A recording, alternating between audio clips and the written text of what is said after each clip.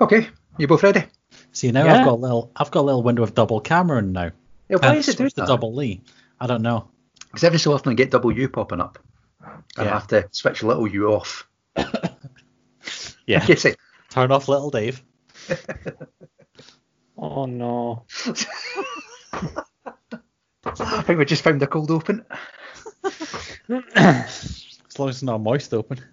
This is what I signed up to. It's genuinely what I signed up to. Do you want to join a Doctor Who podcast, Cameron? Coming up, it'll be fine, it'll be great. Yeah, it'll be cool. Yeah, let's do it. Yeah, it'll be great. And this is what I'm subjected to each and every single time. So what did you do during the lockdown, Cameron? Don't ask. Just don't. All right. Just don't ask. Don't ask. I need to recover from it.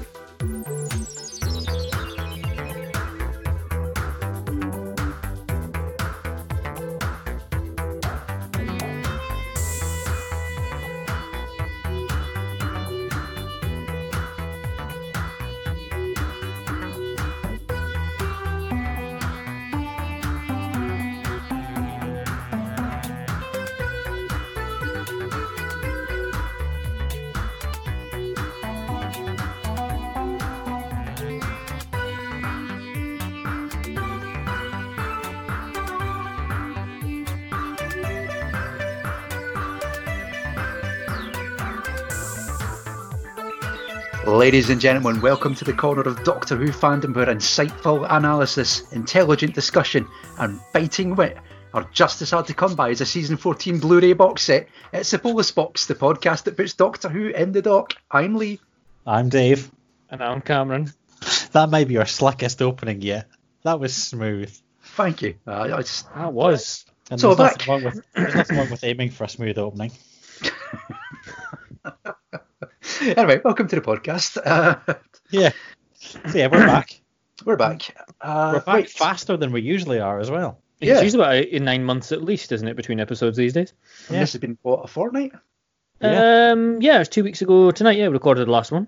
We're getting And it went dangerously near having an actual schedule here. We're going to have to rein this in. I think you got to wait until like the 3 month. If you do 3 in 3 months, then that you're officially on a schedule. So we don't actually have to do another one for like 2 months. Awesome. We could plenty of time for that K9 Company live stream now.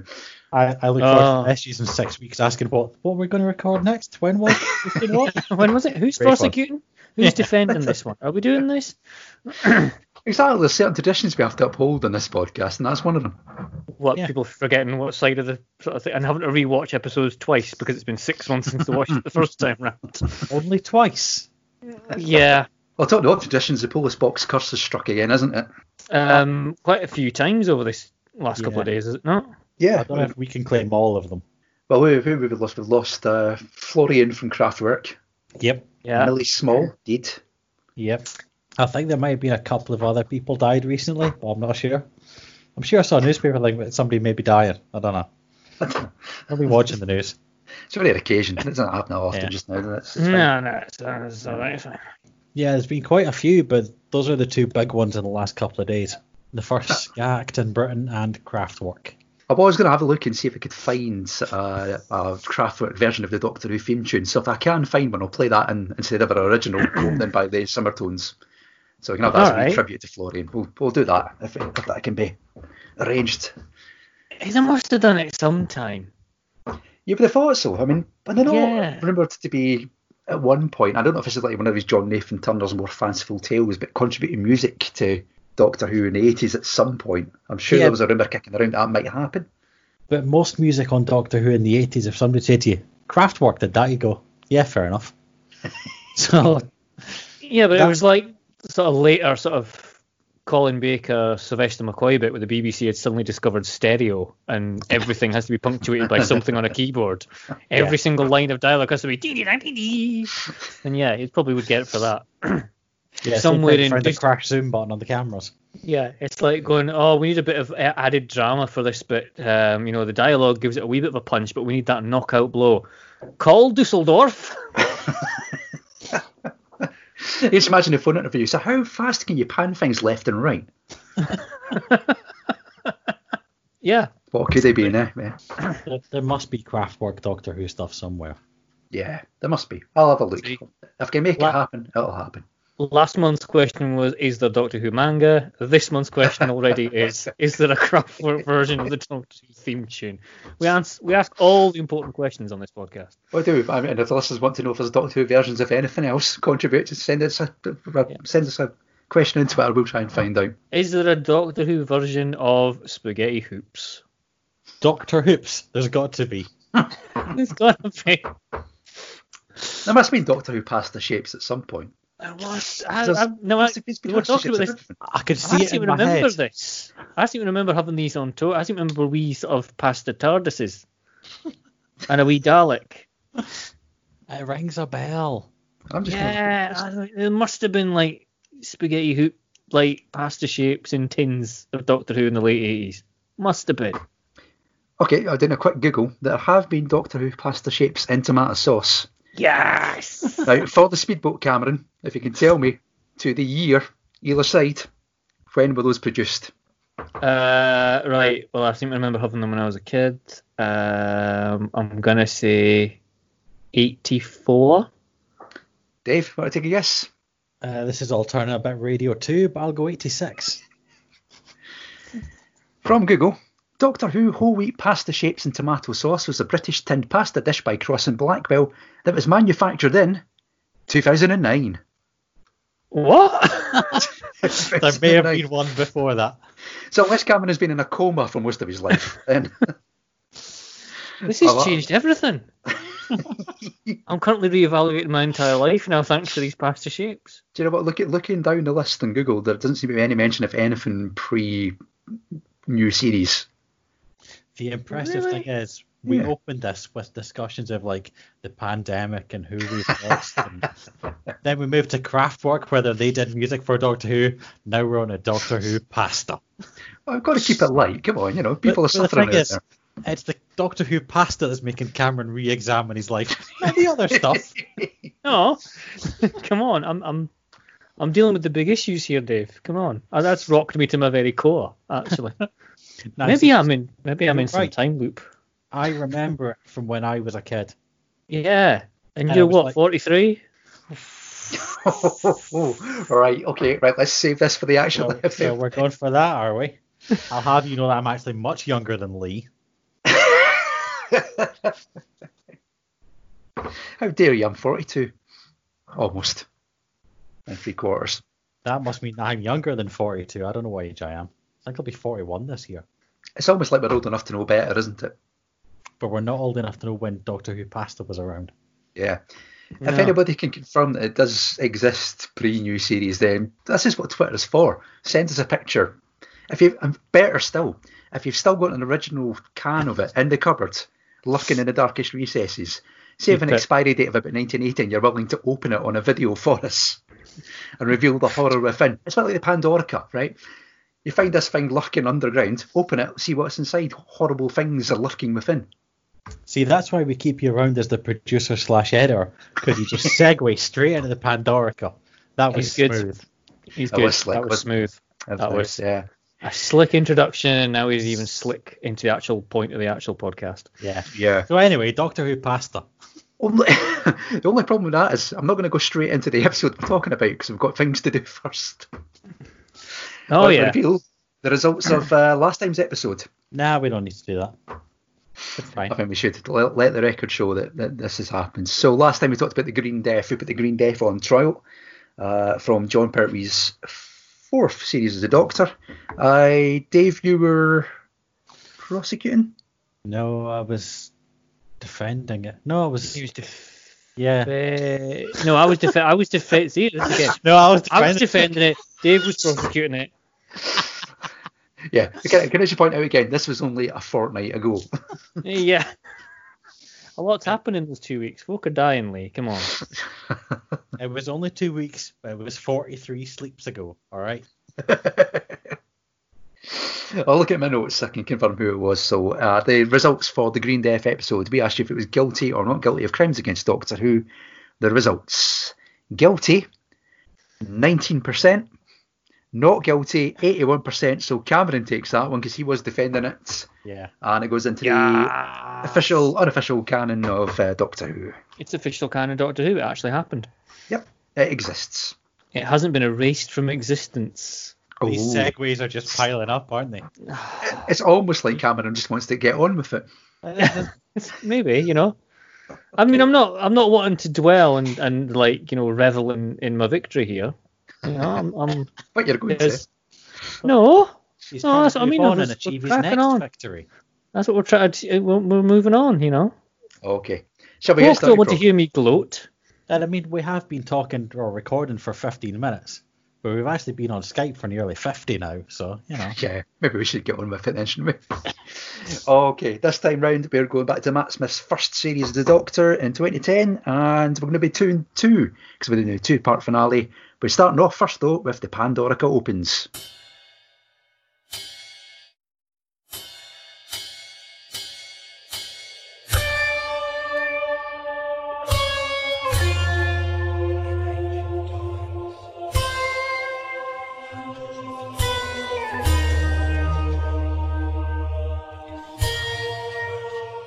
Why is it exploding?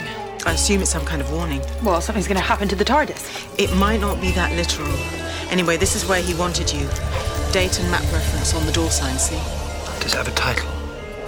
The Pandorica opens. The Pandorica? What is it? A box, a cage, a prison. It was built to contain the most feared thing in all the universe. It's a fairy tale, a legend. It can't be real. If it is real, it's here and it's opening. And it's got something to do with your TARDIS exploding. Hidden, obviously, buried for centuries. You won't find it on a map. No, but if you buried the most dangerous thing in the universe, you'd want to remember where you put it. Stonehenge, where the demons dwell, where the banshees live and they do live well. Stonehenge, where a man's a man and the children dance to the pipes of Pan.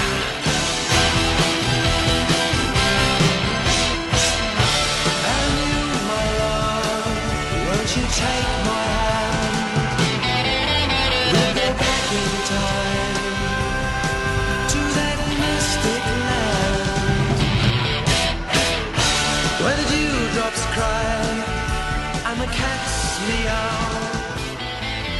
I will take you there, I will show you. So the Pandorica opens was broadcast on Saturday the 19th of June 2010. It starred Matt Smith as the Doctor, Karen Gillan as Amy Pond, Arthur Darvill as Rory Williams, Alex Kingston as River Song, and this episode got a total of 7.57 million viewers over the time it was available on iPlayer. Now, before we start these two, I have to insist that a standard of decorum is adhered to throughout this case. I, as judge, will not stand for any references whatsoever about you-know-what. I don't want to hear anything about the Doctor just being able to casually walk through it and going into another astral plane. I don't want to hear any mention of how many Roman soldiers have passed through it. Okay? I don't want any jokes. So let's crack on. If we don't do any jokes, this is going to be very dull. Even more so than usual. Okay, let's go on with it. Dave, you're defending, so do you want to start? Well, are we not going to do the thing we did last time where you do the run through of what happens in it and then we argue about whether it's good or bad? No, because I'm trusting that you two have done that this time. You're changing the format because Cameron won. I thought he was going to do that. I thought he'd be sort of, you know, leading the way and you and me would just be shouting each other over the top of it. Yeah. A bit like really sort of annoying children in the back of the car. Yeah. On the way to Skegness or something. Yeah. You tell them if they get in the car they're going to Skegness, but we know that's not where they're going, Cameron. No, well, no. No since the divorce. I've not actually made any sort of rundown of the episode, so... Well, you do. If you wanted these sort of things done, you should have asked. All right, so yeah. Dave, on you go. For me, this is... I remember that when this aired, this was a really good episode. And I don't know if it was because at the time it was actually a really good episode, or because it was the one straight after James fucking Corden. Oh God, so it was. Yeah. Oh yeah, was it The Lodger? Yeah. No, was that Matt Smith's first series? Gee, I thought it was his second. Oh, because James Corden got 2, didn't he? He came back in series got that 6, I think. God-awful Cyberman one as well. Yes. They were both god-awful Cybermen ones, weren't they? No, the thing in the upstairs flat was just a random alien thing. Oh, of course it was, yeah. And it was like, you're not supposed to, the leak in the ceiling and all that kind of stuff in the first one, wasn't it? Yeah. But he came back because in the second one, because he had a kid, and it was like, and that's when the Cybermen are defeated by love. Which is why I like the Cyberman in the new ones, actually, because that was the moment he's going on about, how, do you remember you had a child? You had a child. I had 2 children. Oh, but do you remember those? You must have loved those. I ate their skin. I was like, that was the moment I thought, we're not going to get James Corden in this one, are we? If only we did. A big fat Cyberman, mugging for the audience, telling everyone to eat his own kids with barbecue sauce. Dancing around thinking he's in Cats. I think when they were doing this series, they had Vincent and the Doctor, which for me is one of the best episodes of Doctor Who ever, as a standalone episode. I'm not going to ever comment on whether I liked that or not, because if it comes up, I might be hating it. That's fine. Well, it's the same series, because we see Vincent right at the very start reacting badly to yet another bad review. Artists say. Well, pretty much. I think that's why they put the Lodger in there, because they had Vincent the Doctor, really good, really heavy, really meaningful episode, and they thought, let's throw some pointless shite in the middle, James Corden. And then they put in the double bill at the end. So this opens with them pulling back in loads of threads from in this series. It's Vincent, it's Winston Churchill and Edwin Bracewell, it's I'm the bloody Queen, and that kind of thing. And it all pulls together. So that's how they open it. So you know it's going to be end of the series, big finish, that kind of. It's a good open. Typical Moffat hyperactive claptrap, like a bloody child let loose with a pen and some crayons rather, and sitting drawn on the fridge, going, yeah, we'll go here and we'll go to this planet and we'll go. When people get idents that just appear and say, we're here in such and such a year. Moffat loves them, really loves them. Every single scene in that. It's like when we're on. Who's the blue guy again? The blue monk guy. I can't remember his name. That's Dorium, I think his name is. Dorium. Yeah. That's the one. Dorium. He, it comes up with, such and such a planet, such and such a year. We don't need to know the bloody name of the planet. We know it's an alien planet. And so why bother putting that up? This is just hyperactive nonsense. It goes all roads in about what feels like about 10 seconds and can't seem to settle on one thing. But that's one of the good things about it. Because there's so many callbacks for fans. There's so many things in there. There's so many references. Yeah, it's hyperactive. But you tell me just throughout the show. Don't just you try to cram them all in before the first note of the theme song's gone. I don't think hyperactive is something you can level at a series finale, considering we just come off the back of 5 Russell T Davies finales. Aren't exactly known for the restraint. 3. Was it 3? 3. Well, 5 at this point if you're counting the specials. Oh, if you're counting the specials, all right, okay. If you're counting that's a sort of finale, isn't it? So I suppose that when this came along, you'd had 2 or 3 main season finales under Russell T Davies that had all been about they'd essentially been all about love. Yeah. And Rose and the Doctor. Yeah, Rose and the Doctor, I'm going to come across, get on that Dalek ship and wipe every stinking Dalek, etc., etc. And then Doomsday with, Billy Piper leaving and in different bloody dimensions. And the 3rd season, which was a mess. We won't go into that.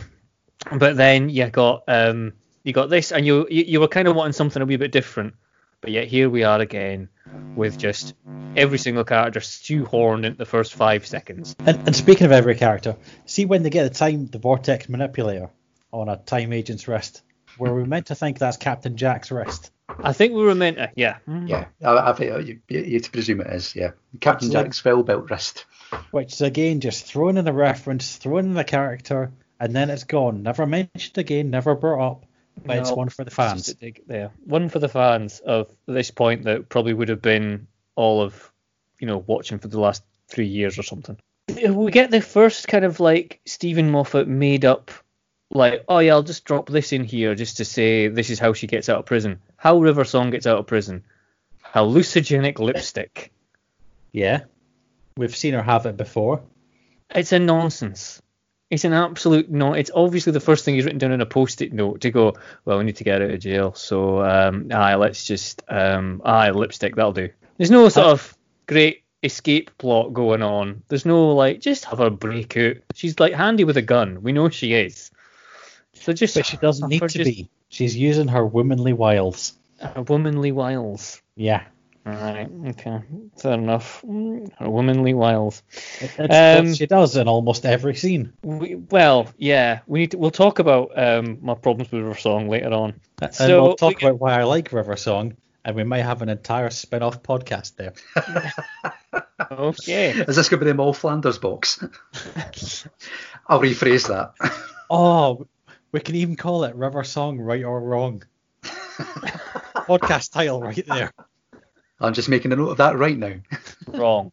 So we get all these characters. We get the Royal Collective and the bloody Queen. Why stealing the painting? There's a painting of the TARDIS exploding. Vincent van Gogh seems to have painted this picture of the TARDIS exploding. It's a message to the Doctor, and it seems to be like passed through everyone in time, try to get them to actually understand it. As Churchill says, I don't understand it, but then he's told, I don't think you're supposed to understand it, Prime Minister. I think you're supposed to deliver it. Yeah, I can't hear that guy now without thinking about Good Omens. Your car's hardly roadworthy, son. It's funny you mention that, because when you done that with that accent, I just thought North Stock cubes. Yeah. Churchill's gone up to pick up a chicken. Churchill's gone up to Inverness for a hen nights. Oh, you sprinkle a wee bit of stock cube into your Doctor Who pasta shapes. Oh, yes. It brings it up a level, huh? Mwah. Chef's kiss. Not you, Dave. So, with Amy and the Doctor, we get round to them. Thank Christ. There's a point to all this eventually.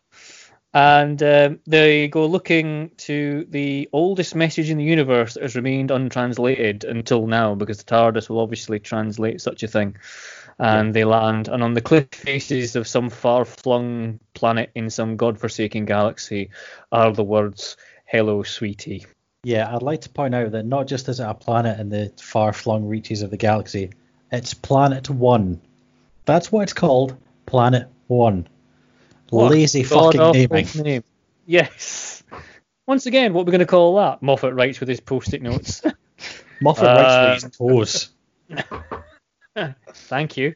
I'd like to congratulate the defence on their successful prosecution there. It's fine. That is lazy writing. I mean, maybe he wasted all his writing on the incredible storyline. Couldn't come up with names for things. That's what I look for. I think it was sort of a cracker, mate. But there you go.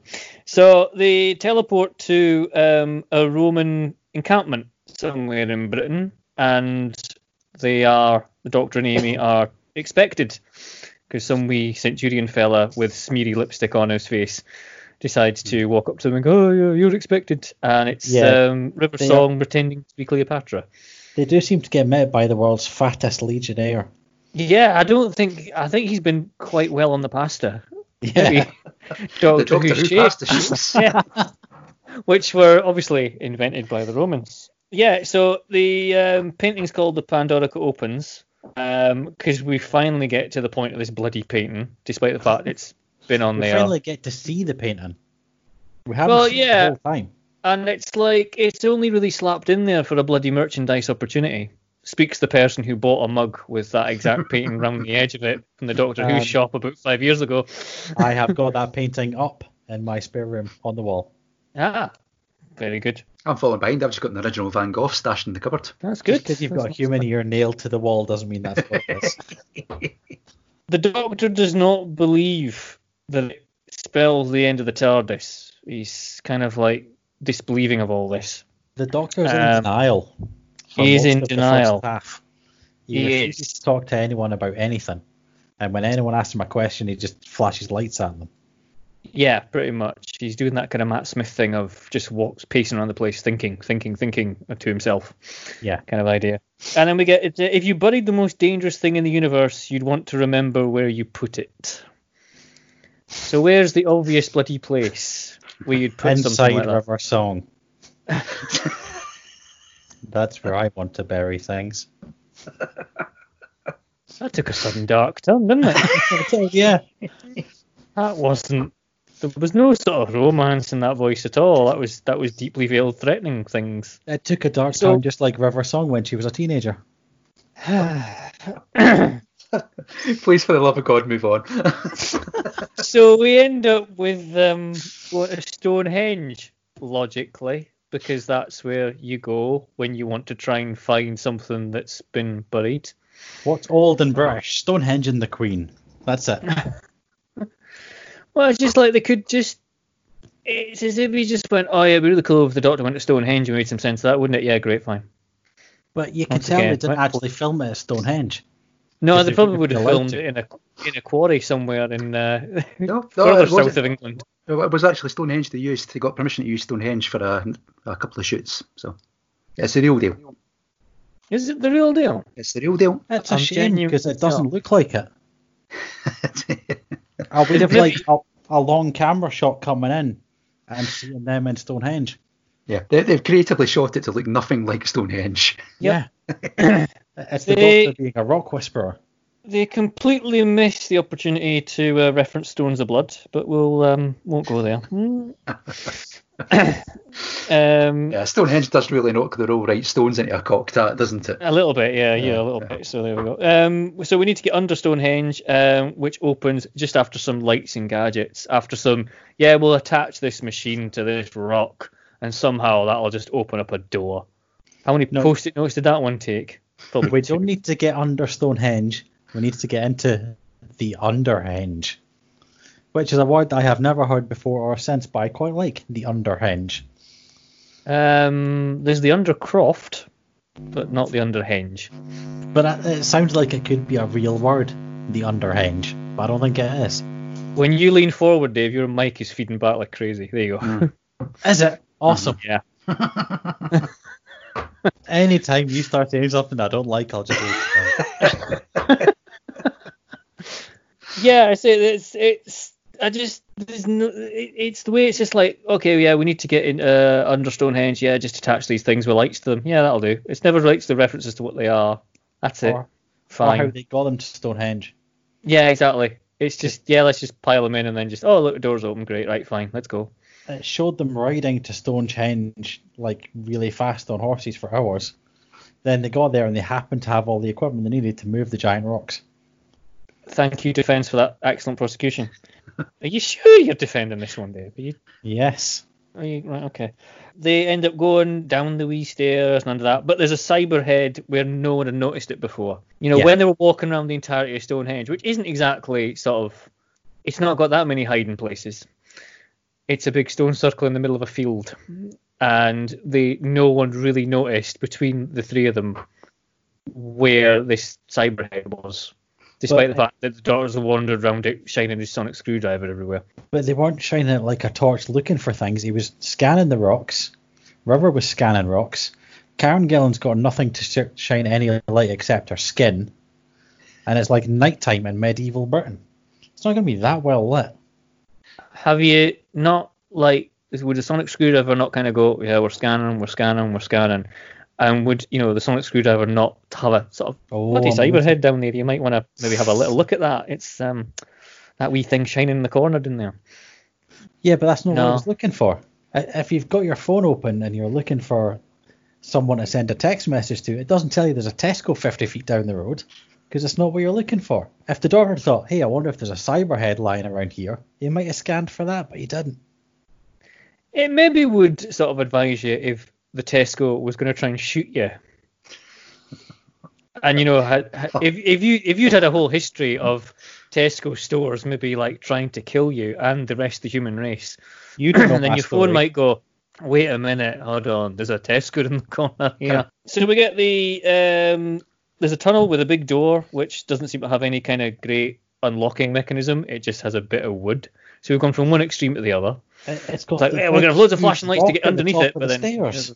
And then we get there's a big door. They go for that, and then Amy starts mentioning about Pandora's box, because there's a massive, great box in front of them, the Pandorica itself, with its security systems, which are currently locked what's inside the Pandorica. Yeah, there's some really sort of heavy foreshadowing going on at this point when they mention that Pandorica is something that contains the worst thing in the universe, and it has evidence of destructive power within. Cam, you're a Rangers fan. Are we to believe that Pandorica actually contains Neil Doncaster? Your thoughts? Yeah, totally. I think you'll find that Cameron's got thoughts, but he's not going to release them until Nope. He will not be bullied and he will not be silenced. 9:45 now. I'll be talking over him.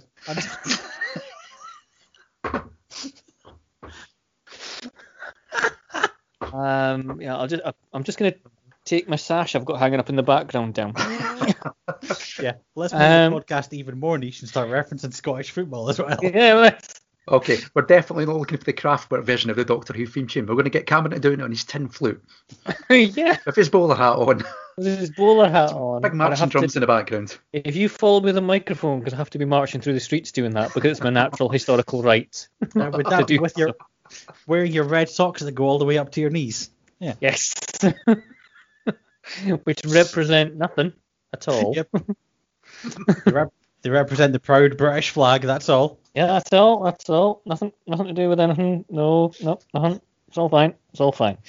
It's at this point that we might have to mention the problem with River Song here. If Mickey is the Tin Dug, River Song is the human sonic screwdriver. Oh. Because... That's very harsh. Yeah, I know, I'm a harsh man. She is essentially only in this scene to impart like entire bits of knowledge. The amount of gabbling on that Alex Kingston had to do in this bit about, and it's this, and this is the Pandorica, and this is what's in, and legend has it in this, and these stones are broadcasting, the broadcast signal, here's some Cybermen, there's Daleks as well, there's some Tarans, there's the... It's just... You mean she has a conversation? She doesn't have a conversation. She almost monologues, and everyone else around her has to go, oh, really? All right. Oh, dearie me, this is a bit rubbish. Ugh. Daleks. Daleks are all right on their own. Cybermen as well. They'll just fight each other. Santarans and all. Oh, no, baked potato. Yeah, but you start in this scene with the Doctor telling his ghost stories, and it's like Indiana Jones. It's dark, it's atmospheric. He's leaning in, whispering to the Hellraiser box, saying, there's a legend of a goblin that fights against everyone, and he had to be trapped. And you've got River Song saying, yeah, but that's just a stupid story, because it always turns out to be him that's the hero. And then she pays attention to what he's actually saying and moves the story on. She's not monologuing, she's interacting with other people in the scene and moving it on. Other people at least have a go at this or whatever, but that's all. The Doctor works nothing out. He's just there kind of going, all right, and reacting to everything. Yeah, he's got a semi for the box. The Doctor's the main kind of guy in this series. I don't know if I need to say that, but it's terrible how we have to. You're saying the man is more important than his wife, and she shouldn't be allowed to speak. She should be allowed to speak, but not to be just sitting there with a bit of a machine held against the wall. That's very big of you, Cameron, saying she should be allowed to speak. No. Sorry, I'll apologise for my tone there. Yeah, sit down. You already are sat down. The Pandorica is slowly opening itself. All the security protocol are slowly disabling, but the stones are transmitting a message, and everyone can hear it, so everyone's coming to the party. Yeah, as mentioned at this point, that everything that hates you is coming here tonight. So, ladies and gentlemen, Michael Grade, Ian Levine, Philip Morrison, Mary Whitehouse. Yay! Doctor Who, this is your life. This is your life. Lives, no more than 12. That's fallacy. It's not canon.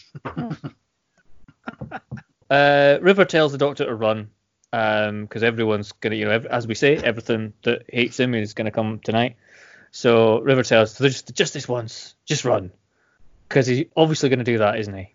No. But we actually get to see the Doctor finding something new. He gets to the Pandorica and he goes, I don't know you. Have we met? What are you? Because we're getting to see the Doctor interact with something new that he's never met before. Mm-hmm. It's not the Daleks. It's not a Cyberman. It's all not the stuff we've seen before. It's something new to the Doctor, so he doesn't know what it is. And that's really unusual for Doctor Who. Yeah, it's quite refreshing at this point of the series, the new series at least, after having like 4 years of a sort of know-all Doctor Who. You must be the Atraxian. Weren't you at the Battle of Bastashapes? Yeah. Yeah. To actually find something that he doesn't actually know about. Yeah, it's a bit of a refreshing change. So. Yeah. But what is it that he doesn't know about? An empty box. But he doesn't know it's Jesus, it's not a new race. It's not a new alien. It's not the modern series deciding to sort of, I know, we'll invent something brand new that can be, used in. No. It's an empty. It's a new big bad evil. We don't know what's in it. It could be anything, but the Doctor doesn't know. It takes him and us out of our comfort zones. We don't know what could be in it. It could be anything. It could be anything. In the end, nothing. What you're saying, Cameron, is it shouldn't show any curiosity to anything that's inside the sealed box? I mean, Christmas must be a riot around your house. Well, it is, but that's because they live in the sticks and every day's a riot around there. Every day's a riot around here. Yeah. Grand. What is Christmas anyway? Far too commercialised. You'll get an orange and a bit of coal. That's what you're getting. And sort of tin of pasta shapes. Typical Rangers fan, everything's orange. It's the only thing the Cuttlebridge Tesco's got. The Cuttlebridge Tesco's? You have to drive to Annan or Lockerbie for that kind of thing. There's no shop here. No. And even then, when you drive to Lockerbie Tesco's, it's the worst journey anyone's ever had to Lockerbie. Sorry, too soon? I'm saying nothing. Oh, don't start playing coy. We heard your joke about the Lockerbie. The very first time we met you. Did we? Did we? Tell it to the class, Cameron. What was the joke? I don't remember, sir. I don't remember. Can't even. My boys told him it and ran away. About you parking your car across the drive in Lockerbie and saying that's not the first time an unwanted vehicle's been dumped in Lockerbie. Oh, yes. Surely complaints can be sent to the police box. Get off Twitter. Just an observation. You're the one that laughed. I kept a straight face throughout the entire thing. The Doctor's frantically trying to buy time. The idea is that the Roman, he can somehow recruit the Romans. We get the scene where Rivers talking to a Roman sort of general who's arrived, obviously from Italy, and has kind of worked out that Cleopatra is both A, in Egypt, and B, dead. So can't really be in Britain at the time. Can I just point out that for something that is set in the south of England and contains a lot of Italian/Romans, there's a lot of gingers in this episode. Yeah, I never noticed that, actually. Like, everyone's ginger, except the Doctor. He doesn't count. True. Yeah. It's a ginger legionary commander. It's a ginger legionary. Maybe they're sort of like the ones what was the name of the guys that the Roman Empire got from like the indigenous population and just sort of like converted them? Scabs. I want to say it's just probably it might just even be literally like auxiliaries or something like that. It's just like, non-Roman legionaries. I don't know. Anyway, yeah, they agreed to sort of help out and defend Stonehenge from whatever's coming, really. Yeah. We see that there's volunteers. Can we then? Sorry. Carry on. Yeah, we see there's volunteers, and I don't know if we're meant to see that it's Rory at that point, because when you watch it and you know it's Rory, does appear at the door in shadow. Yeah. Yes. You can recognise him if you know it's him, but I don't know if you're meant to. I think you're probably meant to. I think you're probably meant to have an idea of, oh, that's Rory. But if you're not meant to have an idea at the time, then the Doctor really ruins the surprise in the very next scene. Because he's talking about how if you remember things, they come back. Yeah, there's a lot of signposting. Oh, things that are remembered can come back. Yeah. Which is kind of like majorly setting the pathway for the sort of final scenes in this two-parter.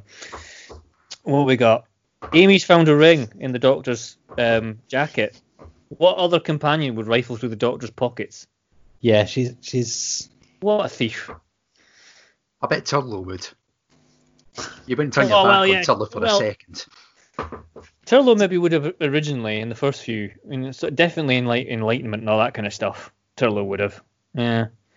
Another ginger. See, I've written in my notes for the first episode that Amy is constantly sad but also constantly horny, because that's kind of what she alternates throughout every single scene. It's either crying going, ooh, Romans, they make me moist. And that's all she does in every scene.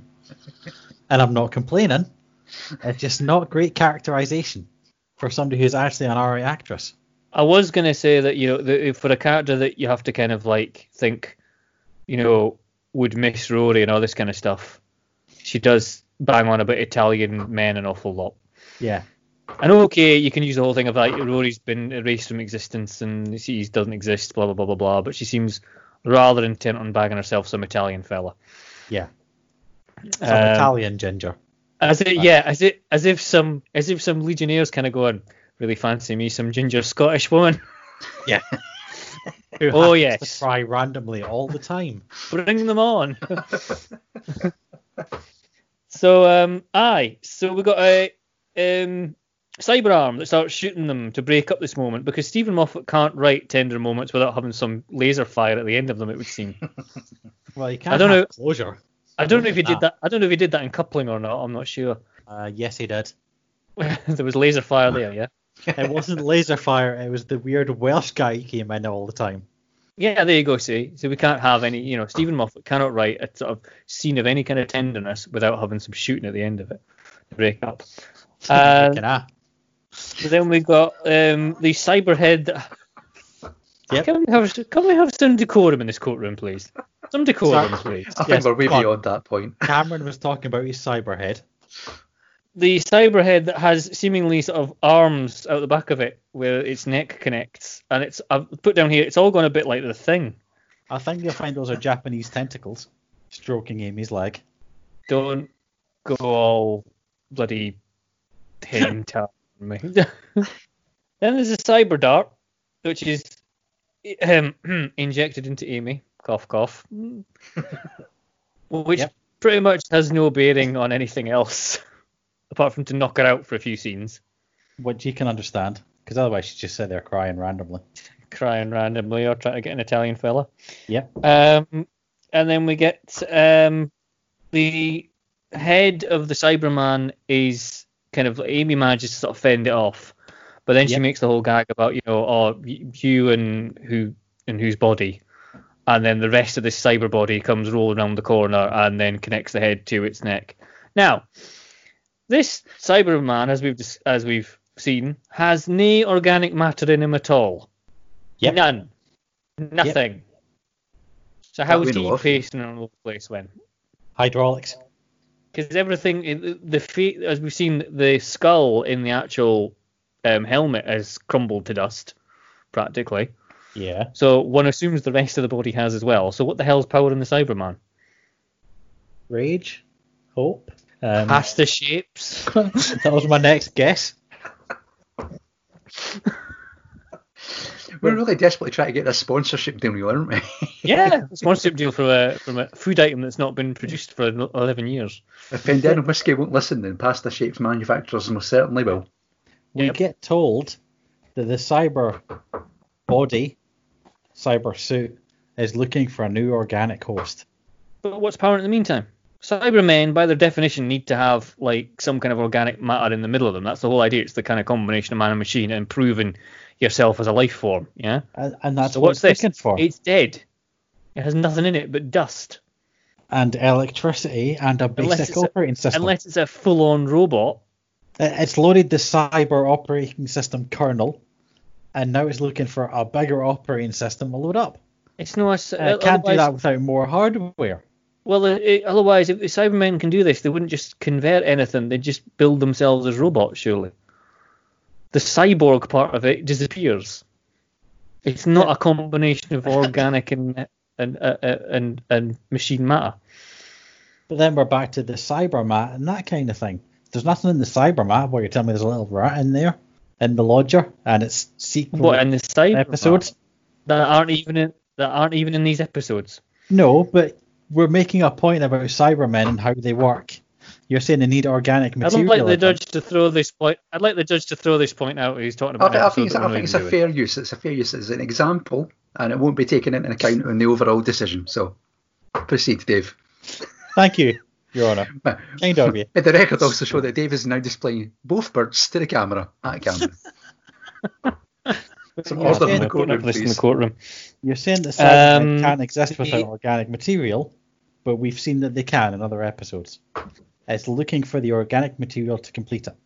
So that's what it's doing.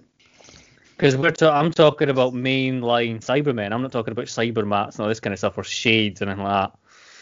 I'm talking about Cybermen as a whole. Need to have some kind of organic matter within them as a kind of main sort of core operating thing, and the machines built around them. And that's what I was So looking suddenly there's a Cyberman that's crumbling to dust anyway that can suddenly move on its own accord. Garbage, I say. for. And that's your problem with this entire 2-story episode. One Cyberman has a bit of dust in him. It's Honestly, you're clutching at one straws, problem. Cameron. No. It's one problem in this scene, as I've just detailed to you quite successfully, and now you're backstepping.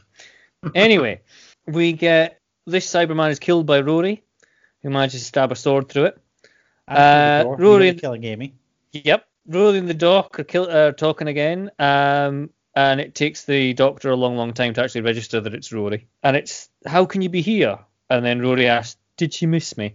Can we talk about how much of a sap Rory is? Like, almost, how very dare you. almost bordering on Adric levels of sapness. He went through death, then came back as a Roman centurion, completely out of anything he's ever known before. And the first thing he asks about is the woman he loves. He volunteers to help. The woman he loves, who has just spent the first bit of this episode trying to bag herself an Italian man, but we have to believe that these two would end up in a relationship. They'd already been in a relationship. But she doesn't know that. But Rory does, because he remembers. That's She why settles- he's asking if she settles remembers for him. Sap boy Rory about twice. She never settles for Sap Boy Rory. How does. very dare you? She might as well just go out with Adric. Well, I suppose, yeah, because Adric lives. Yeah, that would involve bringing Adric back, actually, wouldn't it? Yeah, forget that. Him idea, and actually. Bex. Yeah. Yep. But I think you've been maybe been a wee bit unfair on that scene, because that one line just completely cuts down all the comedy that was going before it, and one of the parping soundtrack and the awkward conversation at a bus stop sort of style that's going on, and it's just completely rug pulled out from underneath you with that one line, did she miss me? And people say Moffat can't do emotion, but there's an example of it right there. I'm not saying he can't do emotion. I'm saying he can't do emotion without a laser gun being fired at the end of it. That's what I'm saying. Then we get the Hello Stonehenge, and then we get the speech where he's talking to all the spaceships that are flying above Stonehenge and like kind of going, who's got the Pandorica? I have. So, do the sensible thing and let someone else try first. Now, this speech lacks something when you watch this the second time round and realise that it's him supposed to be in the Pandorica. In retrospect, this speech turns into something a little bit idiotic. No, I like the speech itself. It's a good speech. The problem from my point of view is the delivery of it. My notes say it's time for the speech made famous by the squeaky child, or Matt Smith as he's known.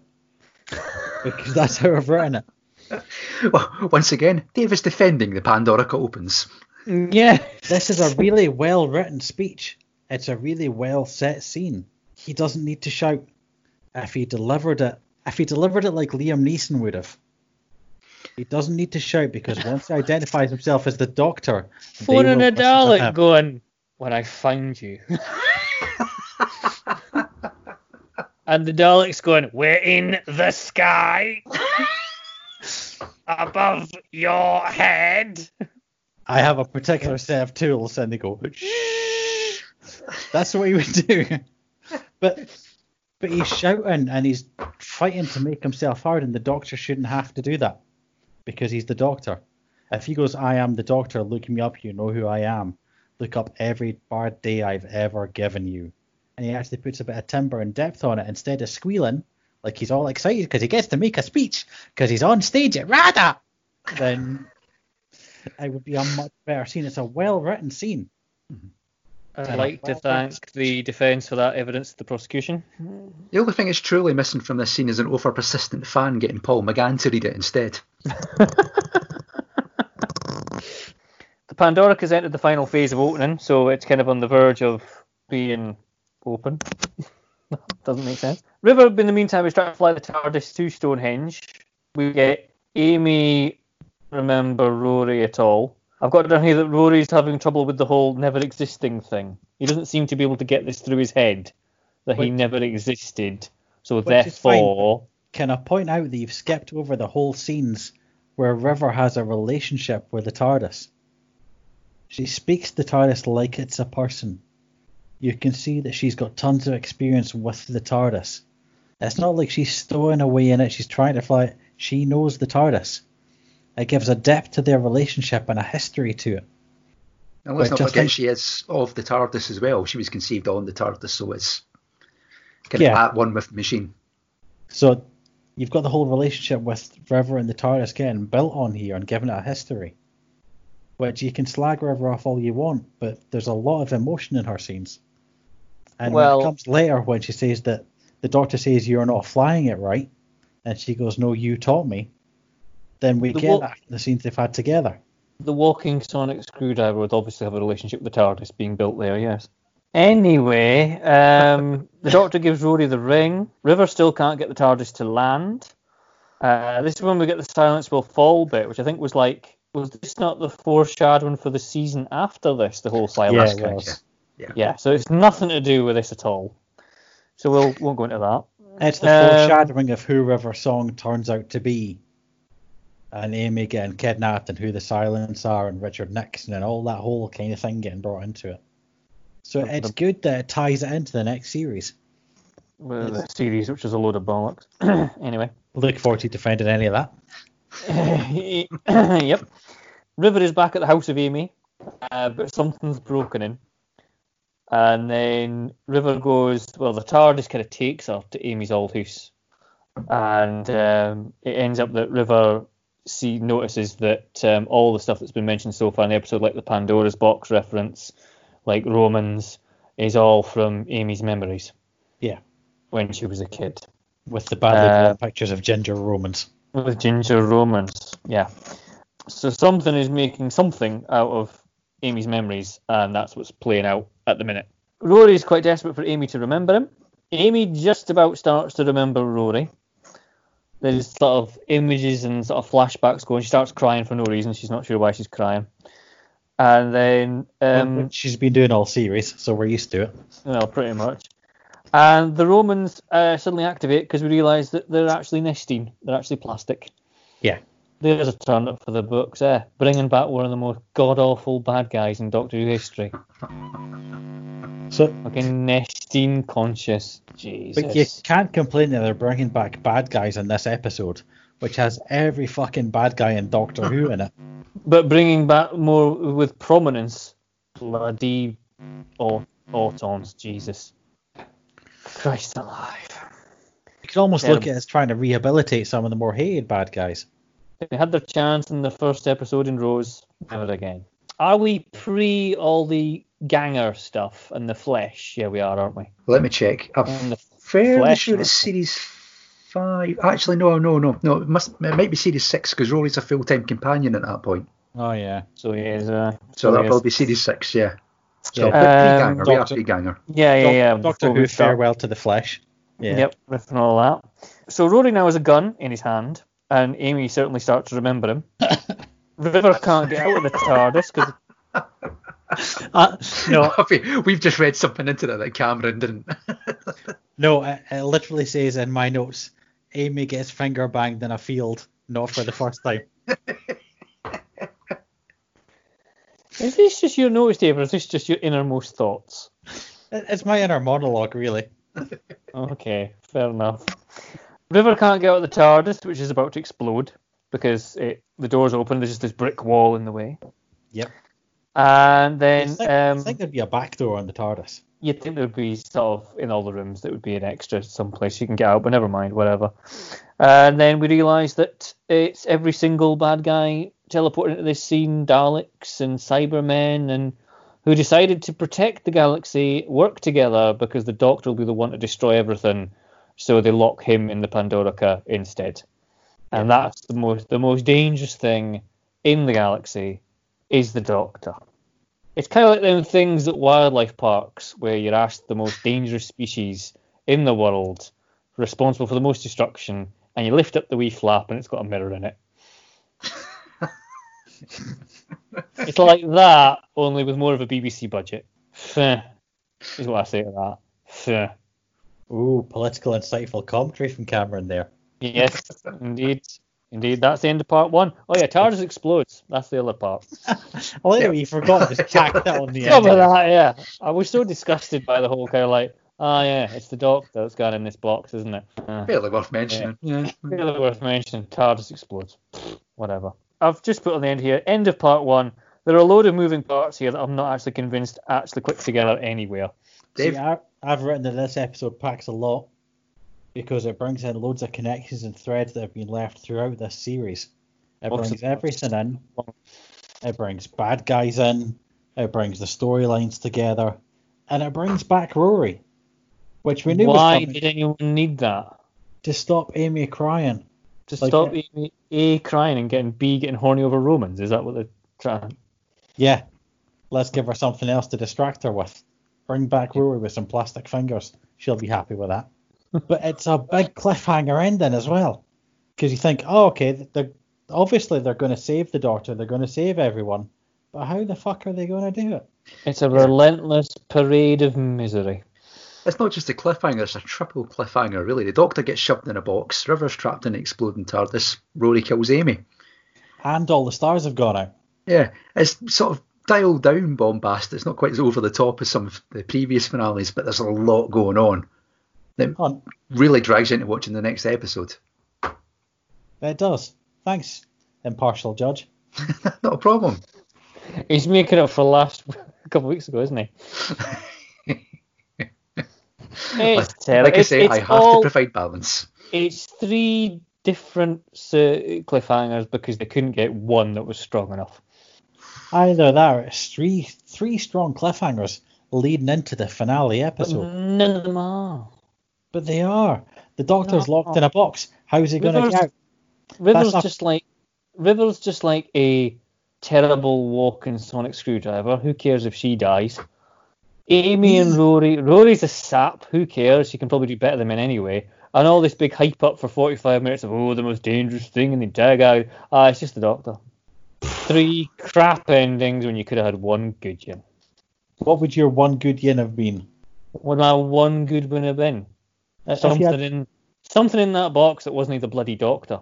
So who would it have been? What would you have brought back? Let's bring back Sutek. And his cushion. Aye, let's have Sutek in the box. There were lots of rumours kicking about at the time that it was going to be Omega, because, why not? Omega would have been cool. He's full of antimatter and would have actually been in there, wouldn't it? The Pandorica opens. It'd be like Schrodinger's Pandora's box. They would have been, but it would have tied in quite well to the whole Cleopatra thing if it was Sutek, wouldn't it? Aye, see where I'm going with this? I see your line of thinking here. Say. Let's bring back Sutek. They should have opened the Pandorica and it's just Adric sitting there going, I've finished my calculations, Doctor. This is where it gets really complicated, but I've done the mathematics. I'm going to go to E-space now. We can make it across E-space if I work out the coordinates. As the Doctor turns, bows his head, and walks silently into the sea, fade to black. And Amy goes, I've always had a thing for nerds. And then she starts crying again. Show me your calculus. No. Show me your working out. Anyway, episode 2 then. Yeah. Okay, kid. This is where it gets complicated. Rory! Listen, she's not dead. Well, she is dead, but it's not the end of the world. Well, it is the end of the world. Actually, it's the end of the universe. Oh, no, hang on. You need to get me out of the Pandorica. But you're not in the Pandorica. Yes, I am. Well, I'm not now, but I was back then. Well, back now from your point of view, which is back then from my point of view. Time travel, you can't keep it straight in your head. It's easy to open from the outside. Just point and press. Now go.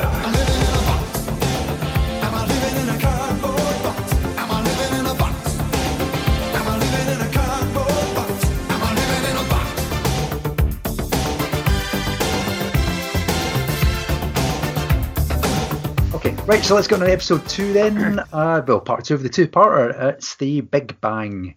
So the Big Bang was broadcast on Saturday the 26th of June 2010. Starred Matt Smith, Karen Gillan, Arthur Darvill, River Song, etc., etc., yada yada.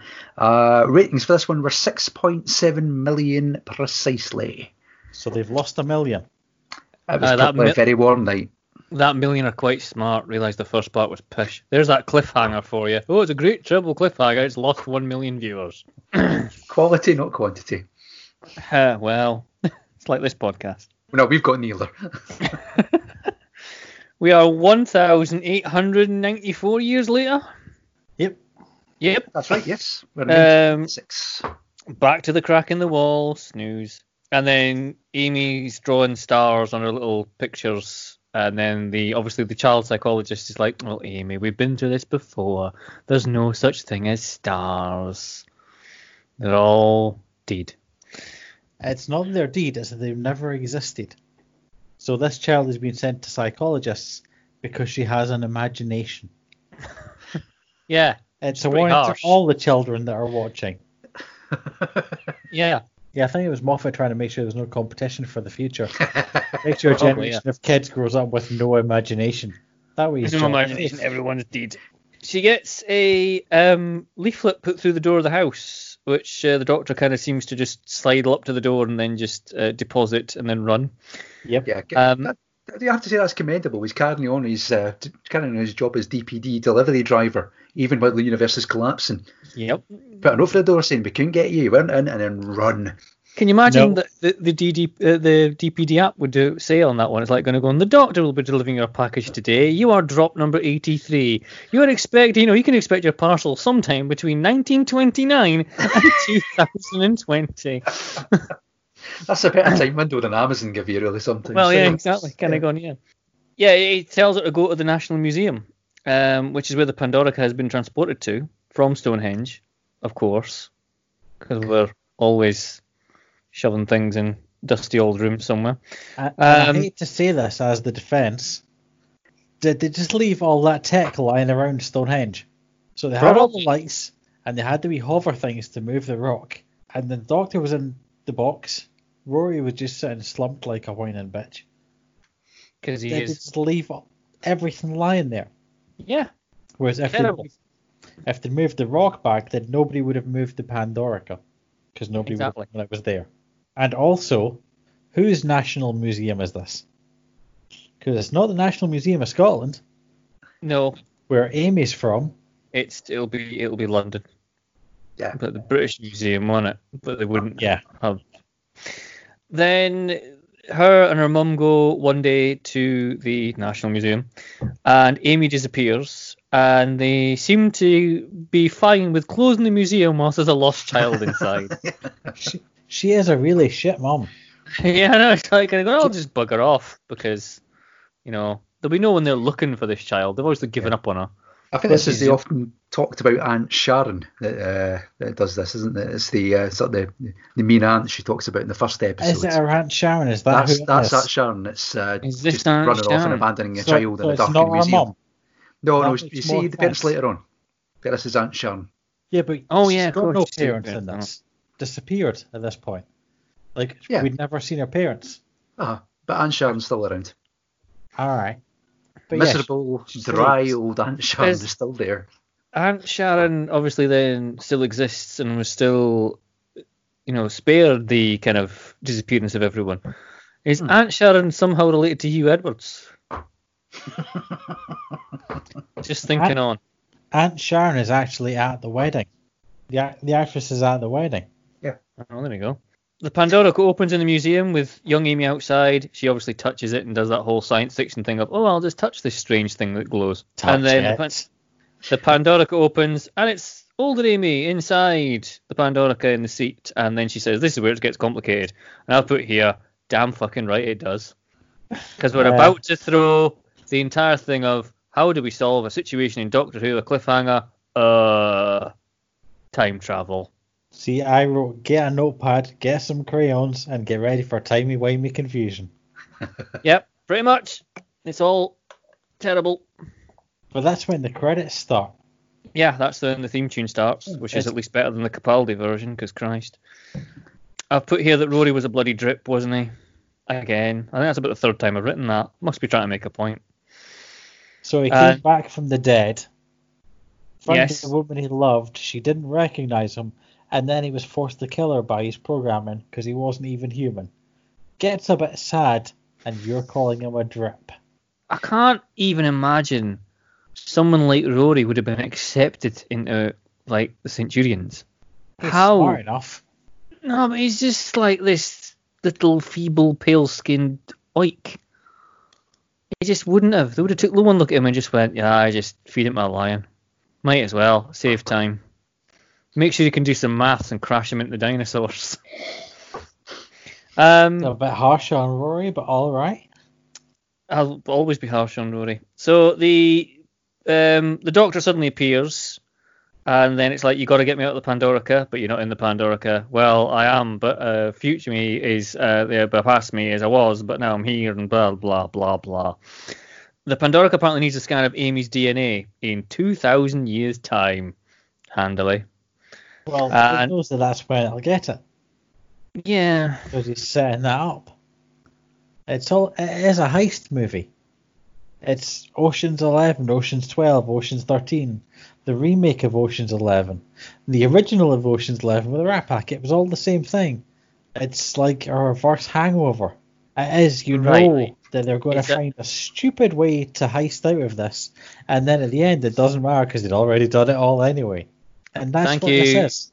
Thank you for that prosecution point, the defence. I seem to say that a lot during this. It's an enjoyable story. No, it's not. Is it convoluted? Yes. Yes. Does it make sense in the end? Stupid. No, it makes zero sense at the end, and it's all just conveniently wrapped up because of timey-wimey crap. Well, can I just point out here, if we're going to level those sort of accusations at this particular story, just remember Series 6's finale. If we're going for convoluted and impossible to understand and messy, there's your fella, right there. I've wiped that from my mind. But if you want hard science fiction with logical, rational explanations behind it all, go watch The Expanse, because that's fairly hard science fiction. If you want fun stories and the Orient Express and the Titanic in space, you watch Doctor Who. As but a not Doctor this Who story, not this story. Not this story, because this is just time travel used as an excuse for crap writing. But that's all of Doctor Who is. Well, all of Doctor Who's crap writing. Not all of it. Are you just trying to wrap up this podcast early? Some of it, Dave. I don't know if you know, but some Doctor Who's really good. But just not this one. Not this one. But what is it that makes some Doctor Who really good? It's when it's not like using time travel as a lame ass excuse to just back yourself up a corner you've written into. Well, that is almost all Doctor Who. Almost all new Doctor Who. No, and there you see the schism in the judging panel. Yes. Never said that was a bad thing. Here's River and her gadgets again. But this is when Rory stays with the box, isn't it? Yeah. Because he asked the question, will she be safer if I stay? The Doctor kind of goes, well, yeah, I suppose. So there's Rory going to stand by the Pandorica for upwards of 2,000 years. And then we go back to the British Museum in the modern day and we realise that Rory is some kind of legendary figure. Jesus Christ, of all the people that deserve legendary status, we get fucking Rory. Oh, God. I can't even imagine why. But, and the Centurion that stayed with the box. And it is thought that he died in the Blitz and the fires consumed him. Good. It's because most British heroes are people who just do their fucking job and stand there. That's it. They do their job and that makes them a hero. Yeah. You can see that at the moment. Let's clap for heroes. These are people that are doing their jobs. If you get called a hero, it's because your government expects you to die. Rory shouldn't have made it through 2,000 years. He beat the odds. And he stayed and he did what he had to do.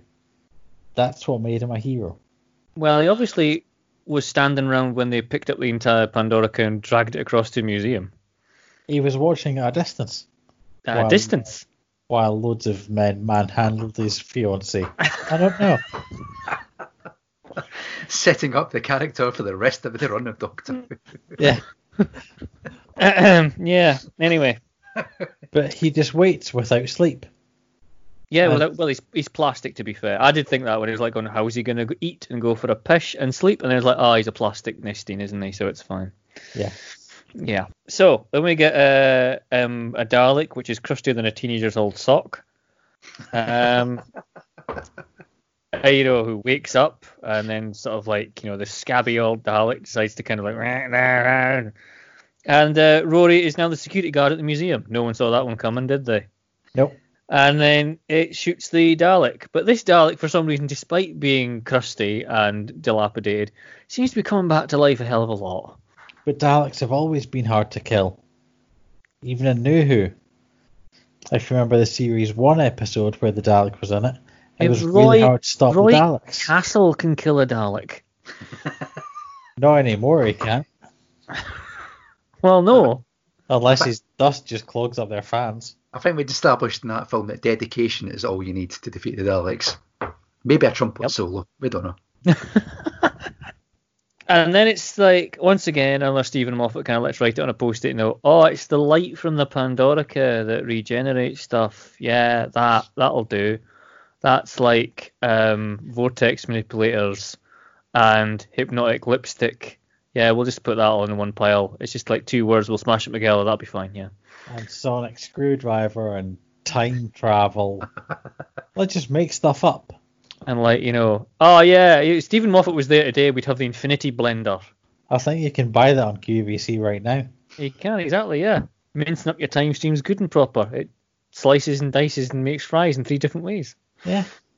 Great. It's a spiralized point in time. So the doctor now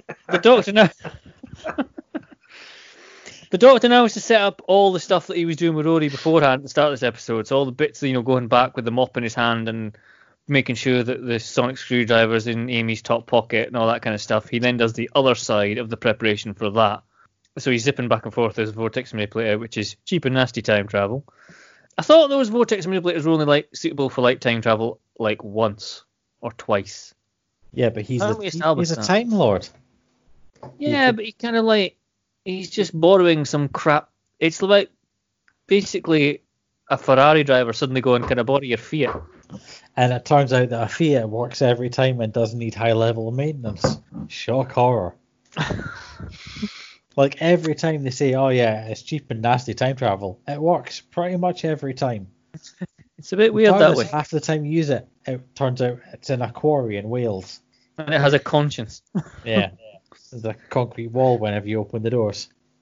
Then we get a dead doctor from 12 minutes beforehand, who suddenly appears on the stairs, and before he carks it, he whispers to the current doctor, something, something, something, something, and then the current doctor's very much, well, that's definitely me, and I've got 12 minutes to live. And then we realise that young Amelia Pond has disappeared. Yeah. But then it occurs to me, if nothing exists and everything's slowly being wiped from existence, what the hell's have they got to fill in the National Museum? Nothing, that's why things keep disappearing. Well, why would you have a museum open with nothing in it? If nothing exists and all these bits have gone and disappeared, then why bother having an entire museum? Why would they have built the National Museum? There's nothing to fill it. But there is. The museum is filled with everything that you know of. If what you know of is shrunk, it's still everything that you know of. Everything I know shrinks, Dave. Well, I don't know how to answer that, Cameron, I'll be honest. Maybe turn the heating up in the house a bit. A bit of moisturiser. Probably. So, the TARDIS has become the sun. It's not Rory, and I think Rory thinks it's the sun because he's thick. But it's actually the TARDIS burning up in the sky. I think it's also because we're conditioned to think that really bright thing in the sky during the day is the sun. Yeah, and we all look at it with our naked eyes and go, oh yeah, look, it's the sun. Maybe we would if we had plastic eyes. Cataracts. Cataracts. Right, anyway. Don't argue eyesight for an optician. That's not the road to go down, Dave. Let's not go down this road, Dave. Let's not go down this road. The doctor just the bit where the doctor just conveniently just grabs River from a burning TARDIS. Once again, there's no kind of we have to save River. We have to kind of go, oh no, River's just back. It's fine. Don't worry. Yeah, he just turns up in the TARDIS that can't move anywhere. Yeah, but then he's just it's as if it's oh, River's in danger. Oh, and this is partly one of your great cliffhangers of the last episode. Oh yeah, we'll just pull her out of that, shall we? Oh yeah, there we go. She's back. Great. That's it. Nothing to it. Gone. Well, it probably is quite easy to get aboard the TARDIS at that point because it's stuck in a time loop, so it's going to be fixed in a certain point. But does it So it's not not like it's flitting about all over completely the kind of place. devalue the whole one of your great cliffhangers of the last episode? Oh, it's so great that it lost 1 million viewers, by the way. Isn't every single cliffhanger on Doctor Who devalued in the next episode? No. It's Not also as this the is point anyway. that the whole of the universe is gone. There's very few places the TARDIS could be because there's very few places. But it's just the ease in which he manages to go, yeah, all right, I'll just go nip aboard and just like get her out of there. Oh, here she is. That's okay. There's no danger to it. It's just kind of done in like literally 10 seconds. It's like, oh yeah, okay, there you go. It's a very Doctor Who thing, though. You may think that the history of Doctor Who cliffhangers that have been resolved by somebody just like opening a cupboard door or, something equally as mundane. Yeah. This isn't something new. I'm not saying it has to be something new. I'm just saying in this instance, it's crap. This is what it is. Utter garbage. But of the 3 cliffhangers at the end, you've got the Doctor locked in the box and Amy dead. What He's it turns not out even they do in, is they the Doctor's not even in the box anymore. It turns out they swap them over, so Amy gets to go in the box, and the Doctor comes out of the box in the future, but then timey-wimey. So that's a proper Doctor Who explanation for both of those. And as for River stuck on the exploding TARDIS, she gets rescued by the Doctor, which is kind of what happens to With no half the difficulty cliffhangers. whatsoever. Even Shite. using a vortex manipulator. That's cheap and nasty Absolute time travel, you know. Shite. That's dangerous if you use it too much. Yeah. Why This is shoot a the right there in Fez? the episode. Why shoot the Fez is my next question. There's no rhyme or reason to it. It's just, we can have River Song pull a gun. I always think River Song is the character that they kind of would like the Doctor to be if it wouldn't break his previous characters so much. Because, River Song is like the gun-toting, intelligent one who like gets all the witty one-liners and just kind of like goes, oh, yeah, well, you'll be dead now. She's Romana with weapons, really, isn't she? Yeah, and it's just like I never got with River Song. Kind of got what the whole deal was with her. She's smart, she's funny, she's willing to use weapons, she's attractive, she's like... Is She's she? James Bond, she's Indiana Jones, she's that other side, she's the always cool, always stylish, always one step ahead. She's aspirational rather than somebody you can... She's entirely boring is what she is. Just there's nothing, there's no downside to her. It's just like she's completely just all She's the shot time. metallic in the face. Yeah, whatever. There's no ever kind of like, there's no danger she's ever going to die anywhere. Because she's going to come up with some witty one-liner and just shoot something.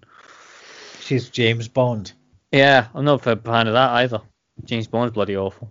She's the stylish, cool one. We'll say, why doesn't the Doctor just use everything like his sonic screwdriver to get out of everything? And you go, because then it'd be River Song. And it'd be crap. Yes, which is the point.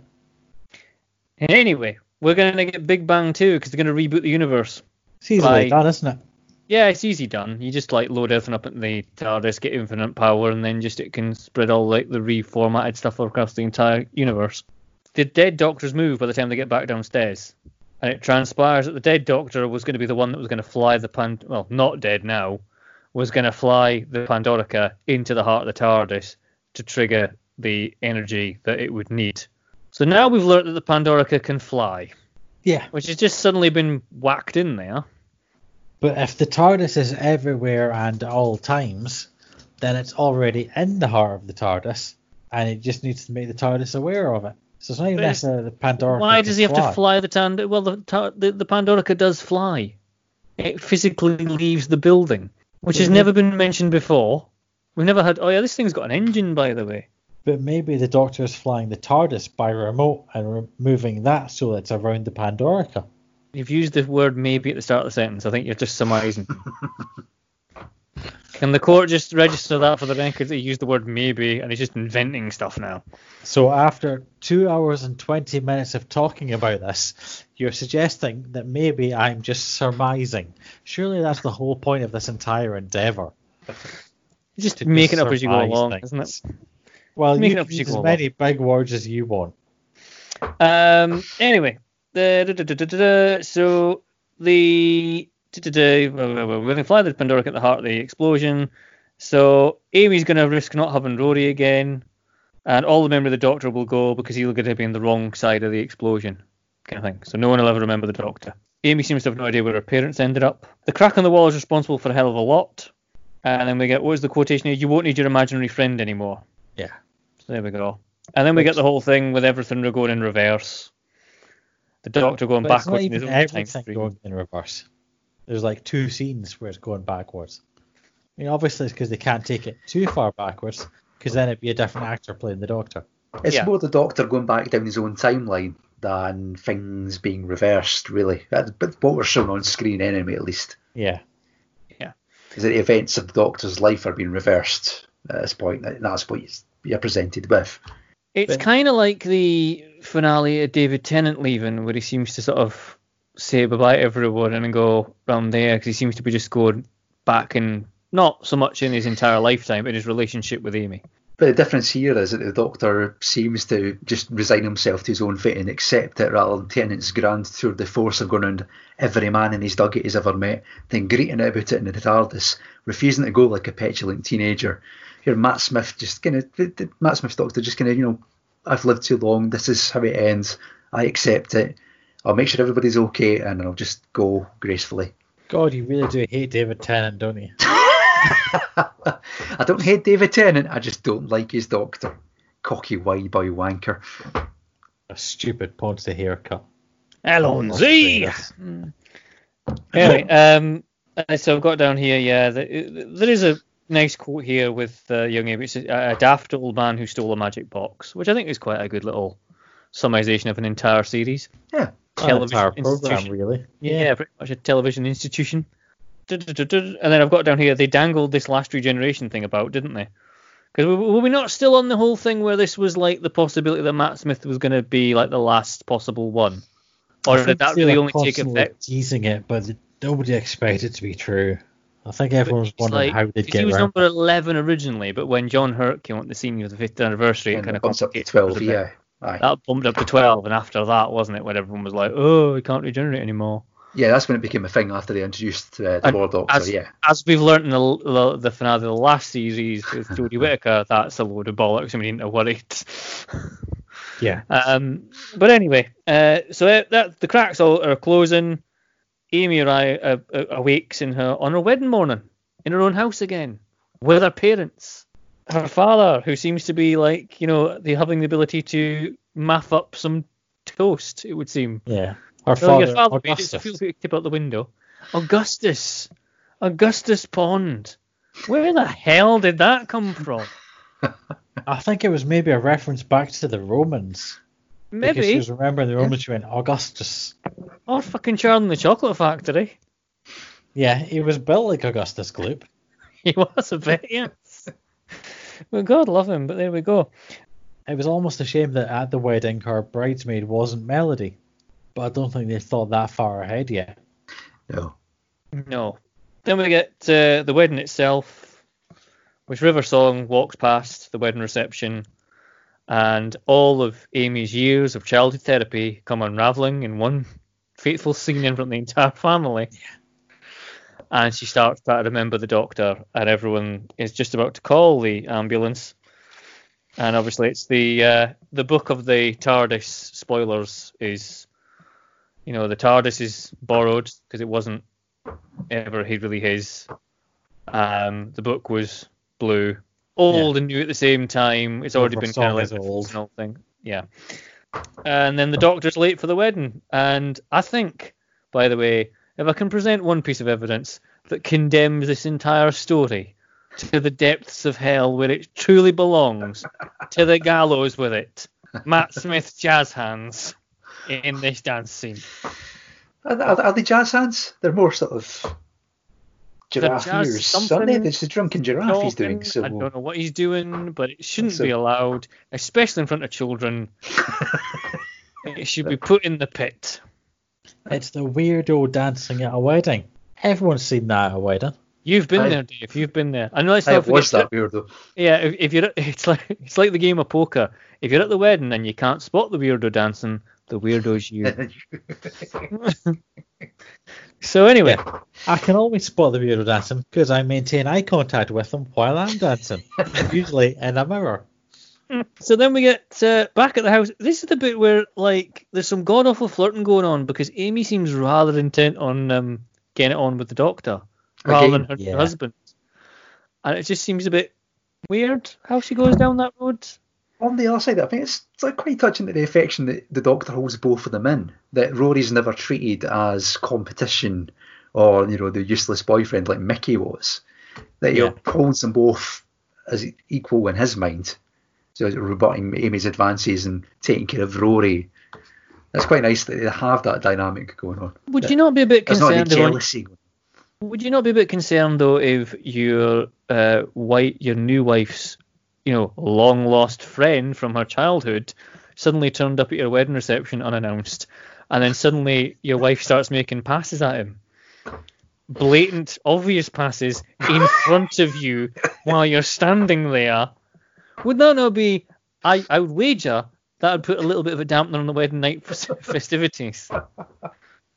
I just putting that there. But Rory knows him as well, and Rory remembers him. Rory says, "How can I forget the doctor?" The whole relationship they've built up over the last 3 years comes back. How can I forget the doctor when he's trying to nick off with my wife? Yeah, that one. I think that's doing the doctor a disservice. It was her that was trying to do it for him. Married life seems not to be suiting Amy already, and she's only been married all of an hour. Yeah. There's a point on here where they seem to be signposting an episode that's like 3 years away. Did anyone else notice this? Well, there's a mention of the silence, isn't there? But no, they casually mention going aboard the Orient Express through space. Ah, okay. An episode which is 3 years away. And they talk about Cleopatra as well, which isn't 3 years away. Yeah, aye. And then they go off for more adventures in the TARDIS, because obviously that's what you do. You just disappear off your own wedding. I think that might be the only time where you're actually right when you say Steve Moffat with post-it notes. He probably had post-it notes with Cleopatra and Orient Express on the wall, and that's where they took that bit of the speech from. Probably. It's not like it's something integral to the plot. It's just a casually tossed in remark at the end of an episode, really. I mean, you can't really hold that against it, can you? Yes, I am. and damn it, you will. Yes. For the purposes of this podcast, yes, I am holding that against it. Why? Just saying. Okay. Just saying. The why is because you're paid to by our sponsors, obviously. Who are they? This programme is brought to you by HB Pasta Sauces and Shapes. Yeah. In association with David Icke, you know it's true. These days I get tins with like wee pasta shaped flutes and bowler hats. Get us a Shapes. Great on toast. Only with white bread, eh? Obviously. Little pasta Michael moles. Yeah. One leg missing. See, that is still my favourite football joke of all time, possibly. What's got two Japs' eyes and a broken leg? Michael Moles. And once again, we get to the point of the podcast where I think, am I going to keep that in? Oh, I think that's the first time I've seen Capper's head in his actual hand. Tonight, anyway. The head on his shoulders as well. Yeah. Let's not go. No. Shall we begin summing up then? Begin summing up, yeah. Dave, do you want to start with the case for the defence of the episode? This is everything that sums up new Doctor Who. It is things explained by being timey-wimey. It's excitement. It's little bits of characterization without being all about the characters. It's fast. It's got loads of callbacks in it for fans who have watched the other episodes. But you can also follow it just as a drop-in. You can drop into this, not know anything that's gone before, and just follow it along because it's all being explained. But if you don't want the explanations and you don't care, it's also fine. It's New Who at its best. And I think for that reason it should be canonical Doctor Who. And now Cameron's going to say, no, because it doesn't make sense, and it's badly acted, and it's all just timey-wimey, and people aren't fully rounded characters. But that's just what he's going to say. I'd like to point out to the court that I never said anything about the acting. Noted, but the entire proceed. last 2 hours I'd never had any pop at the acting at all. You insulted Rory. Apart from insulting Rory's character, not Arthur Darvill's acting of him. All right. Because the character is just a sap. You don't care about that. Amy seems to just revert, as you said yourself, between either crying or horny, sometimes in the same scene. Yep. I don't know how many women you've seen, Dave, that are crying and horny at the same time. Katie Manning's back in the van. It's the typical Moffat, everything's at breakneck speed and nothing makes any sense. Because it doesn't really fucking have to. Because we'll resolve it in 5 seconds afterwards anyway. It's timey-wimey nonsense just to wrap up things. Because that's what Doctor Who's about. It's about time travel. So we're just going to use time travel just to cover up our crap writing and planning for this whole thing. Matt Smith's jazz hands. Which I feel, once again I'll repeat, should just condemn this entire thing to the pits forever because of that alone. On the strength of jazz hands alone. In strength of that dancing alone. Bye. Bold claim. Yep. All right, shall we go into the listener evidence then? Cool. Oh yeah. Oh, People yeah. actually listen to this, don't they? Yeah, someone does. We've been inundated with listener evidence on other episodes. On this one, we've just done the two. So Dan Mahoney got in touch to say, proper masterpiece. The only crime it's guilty of is making all our finales seem disappointing by comparison, except maybe Heaven Sent Hellbent. Boo. You have to respond? Oh, Cameron's just booing Heaven Sent it. What's that all about? No. I'm just. Nothing about This Doctor seems to Who. be Cameron, do you hate all good Doctor Who, Cameron? I this know that seems booing to be- our listeners. This seems to be exceptionally. He seems to have an exceptionally low bar. This is the best finale he's come up with. Jesus, give us a break. This. There's not much to argue with there. Yeah. It is a good finale of a season. Ties up loose ends, covers a nice opener for the next season. With time travel. Well, yes, the show about time travel does involve time travel. But it does mean you have to just revert back to it and just use it as a kind of call, get out of jail free card every single damn time you get stuck on something. So yeah, that's what we think of that. This. Yeah. All right, okay. I'd like to point out to the court that he's gone completely silent and has no argument for that. I think you'll find that I was agreeing with the evidence, which is what we're discussing. How many vodkas have you had at this stage, Dave? I've had 6 bottles of Stella and I've had 2 double vodkas. Mum, thanks for asking. And what time do you call this to be up? You've got school in the morning, young man. I've not got school in the morning because my lesson got cancelled. So fuck you, Dad. And I've done all my homework. And that concludes the prosecution from the angry teenager. So we go into the other bit of evidence we've got. It's from the Shirley Bassey to our Keris Matthews, the Tom Jones to our Ian Watkins. It's time, once again, to enter the time lush. I'd like to point out that he actually means the Ian Watkins who is the H from Steps, not the convicted paedophile. Is he going to get Land of My Fathers played before it sort of... I've got a whole bank of Welsh for bands and just the instrumental versions like Super Furry Animals, Gorky Zygotic Monkey, Nice. So, it's a bright and sunny afternoon in lockdown, and instead of sitting in the garden with a beer, it's curtains closed and time for the Pandorica opens and the Big Bang Theory, or something. I love a good pre-credit sequence, and this ticks all the boxes. You've got a roundup of all your favourites. There's Fatty Blue Man, Liz Ten, who's just got her own Big Finish spin-off series, and of course River Song and her incredible bottom. Lovely credits, and then it's interior TARDIS. And oh god, it looks so pretty. There's no wobbling willies everywhere. We cut to the Doctor and Amy. Oh god, Karen Gillan is just so hot. Before long, we're having a rummage under Stonehenge, and the Doctor is desperately trying to figure out who or what the Pandorica contains. We cut back to River having a chat with the Romans. Who is that mysterious Centurion, lurking in the shadows? Watching this now amazes me, the amount of shit that was flying around fandom when Matt Smith was first cast. He really is very, very good. Pan back to Rory. Well, sort of Rory. When this was first broadcast, I was a bit pissed, so I'm hoping this makes a lot more sense this time around. One bit I'm already confused about is how Autumn Rory has memories of Amy and the Doctor. In a minute, River is off to Amy's house, and it dawns on her, the whole thing, it's a trap! In minutes, the shitty Daleks have appeared. They look like they're from Scar's answer to Fisher-Price. Mike from The Young Ones appears, and the whole horror is revealed.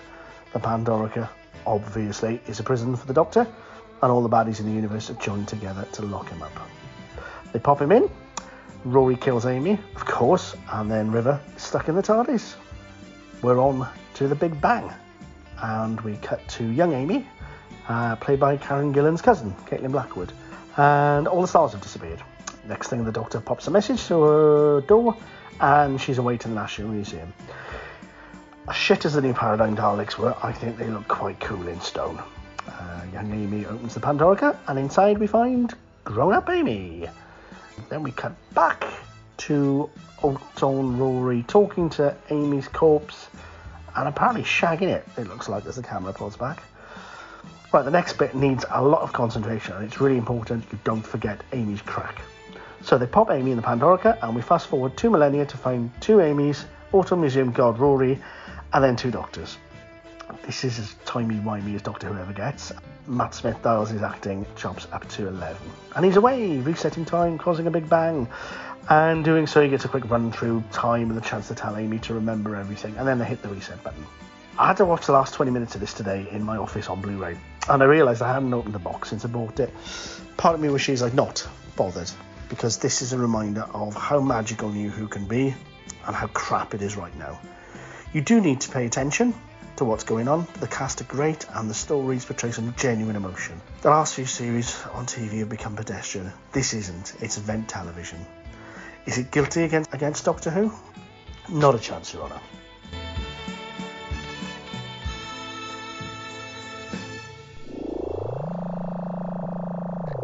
I would like to say that it's a load of bollocks, it is, you know, man. It's occurred to me that Cameron is right. He's a very logical thinking man. And he's lovely, he is. And the thing is, I've actually got the evidence playing in the background. And that is disturbingly close. See, when you do it that way, it's racist. So there we go. That's Jace's evidence, pretty much in favour of the Pandorica opens in the Big Bang. Want to respond to that, Cameron? Well, I've always had a thing against the Welsh. I think you were in court for it once, were you not? I was, yeah. And I only just completed the jail sentence not long ago. So I won't go too far into it, but wrong, very bloody wrong, all kinds of wrong. Why we let him on the show? Dave? Because we'll let anyone on this show, because we're an inclusive, welcoming environment, Cameron. You should know that as much as anyone does. Well, was it necessary to come, bundling in the back of the van the first record, though? Hey, it's tradition. If it's good enough for Katie, it's good enough for you. Oh, true that, but did I have to... It wasn't necessary, but you did specifically request it. Oh, yeah, I did, didn't I? Yeah. I had to grip onto Katie for support on the sharp corners on the way to Edinburgh, though. Yeah, had to. Had to, yeah, that's what I said. Strictly necessary. You didn't bite through your gaffer tape just so you could. No, you had to. No, had to. Okay, shall we wrap this up then? Well, I'm just reading your verdict here on your screen. Bugger! I'm still sharing the screen. It is a very satisfying conclusion. No, stop sharing. I would agree with that. It was a very satisfying conclusion. Well, I was picking something up and you're going to be amazed at what you hear. You won't see this coming at all. Was it a satisfying conclusion, Lee? Do you know what, Dave? It might have been. Right, so I've listened to the evidence of both you lot and the listeners, and I can only conclude that there is absolutely no way that Pandorica Opens and the Big Bang could ever be considered guilty of crimes against Doctor Who. Right, for a start, you have to have a heart as stone as a museum Dalek not to enjoy watching Smith, Darvill and Gillen. So real life chemistry really comes across on screen as they bounce and spark off each other. You can tell they're pals. There's real affection between the characters and the quieter scenes that feel genuine. It's kind of like Tom Baker and Liz Sladen on screen. You're going to get that impression. Ooh. In terms of the friendship and coming across on screen. Big guns. That's this will amaze you, a very satisfying conclusion to a strong series. Who knew, Dave? Satisfying conclusion. And yeah, I know we're supposed to judge these episodes on their own merits, but they're both very tight, very strong episodes. It's a great two-parter to finish off a series on. And you don't even have to have that depth of knowledge about what's happened in the series before, because you get all this little bits wrapped up, but it works in the context of the story. It feels bigger than previous finales. That's probably down to Stephen Moffat doing a little bit of one-upmanship on what's come before. Definitely not bigger than the budget stakes, because these are two of the cheapest episodes in the entire series. They actually had less money than usual for the finale. There's a real sense of sort of end of the universe vibe without it being obvious as to where the resolution is going to come from. There's a lot of great character moments. The four main leads are engaging. It's fun to be with them for the whole 90 minutes. It's a finale that wraps things up satisfactorily and does what every great ending to the series should do. Gets you really excited for the next one. So the court therefore finds that the Pandorica Opens and the Big Bang are not guilty of all charges against Doctor Who, and it's fully deserving of its place in the Police Box's official, unofficial canon of Doctor Who. Yay! So, there you go. I don't think Cameron thinks much of that, I'll be honest. He's sucking a potful tooth there, isn't he? He's going to demand an investigation because he's got evidence. I just need to phone Dundee. No, I will not be bullied into silence. All right. Yeah, you will. You can't possibly think that Series 5 as a whole, not to give any spoilers of what's going to happen when we come to the rest of the episodes, but it's a perfect finale to that series. It wraps everything up nice and tidily. There's not anything left over that you're wondering about. There's a couple of questions that lead on to the further series that get you thinking about what's coming next. You're looking forward to it. There's no way whatsoever these two episodes are guilty of crimes against Doctor Who. Not a chance. There is a way, and that's why I'm here. If there was no way, I wouldn't have bothered my arse for the last 2 hours, would I? So don't go thinking there's no way. No, there is a way. There is always a way. There's always a way. I just use some timey-wimey bollocks to get myself out of this situation. In a kind of lazy written... But there's also a way that doesn't involve Cameron's bollocks. And that way is the listeners. I beg your pardon? If the listeners disagree with our... I know you've got your baggy shorts on, we're almost showing us little Dave before, but don't bring Cameron's bollocks into it. I'm not bringing Cameron's bollocks in or out of anything. I'm merely saying that it's not entirely up to us. That is true. The original verdict in the courtroom is just our opinion. Result comes down to the listeners. So as usual, Christ. As usual, we're going to put a poll up on Twitter for 7 days after this episode goes out, and you, the listeners, get to decide. You get the final say. Is the Pandorica Opens and the Big Bang guilty or not guilty of crimes against Doctor Who? You'll have 7 days to decide. Guilty. And we will reveal the results in the next episode, unless these two blow it on Twitter beforehand. The results are available on Twitter. It's right there on the Twitter account for all to see. Is it too much to ask for a little bit of drama at the start of every episode? I'm sorry that both of us commented on your Twitter post.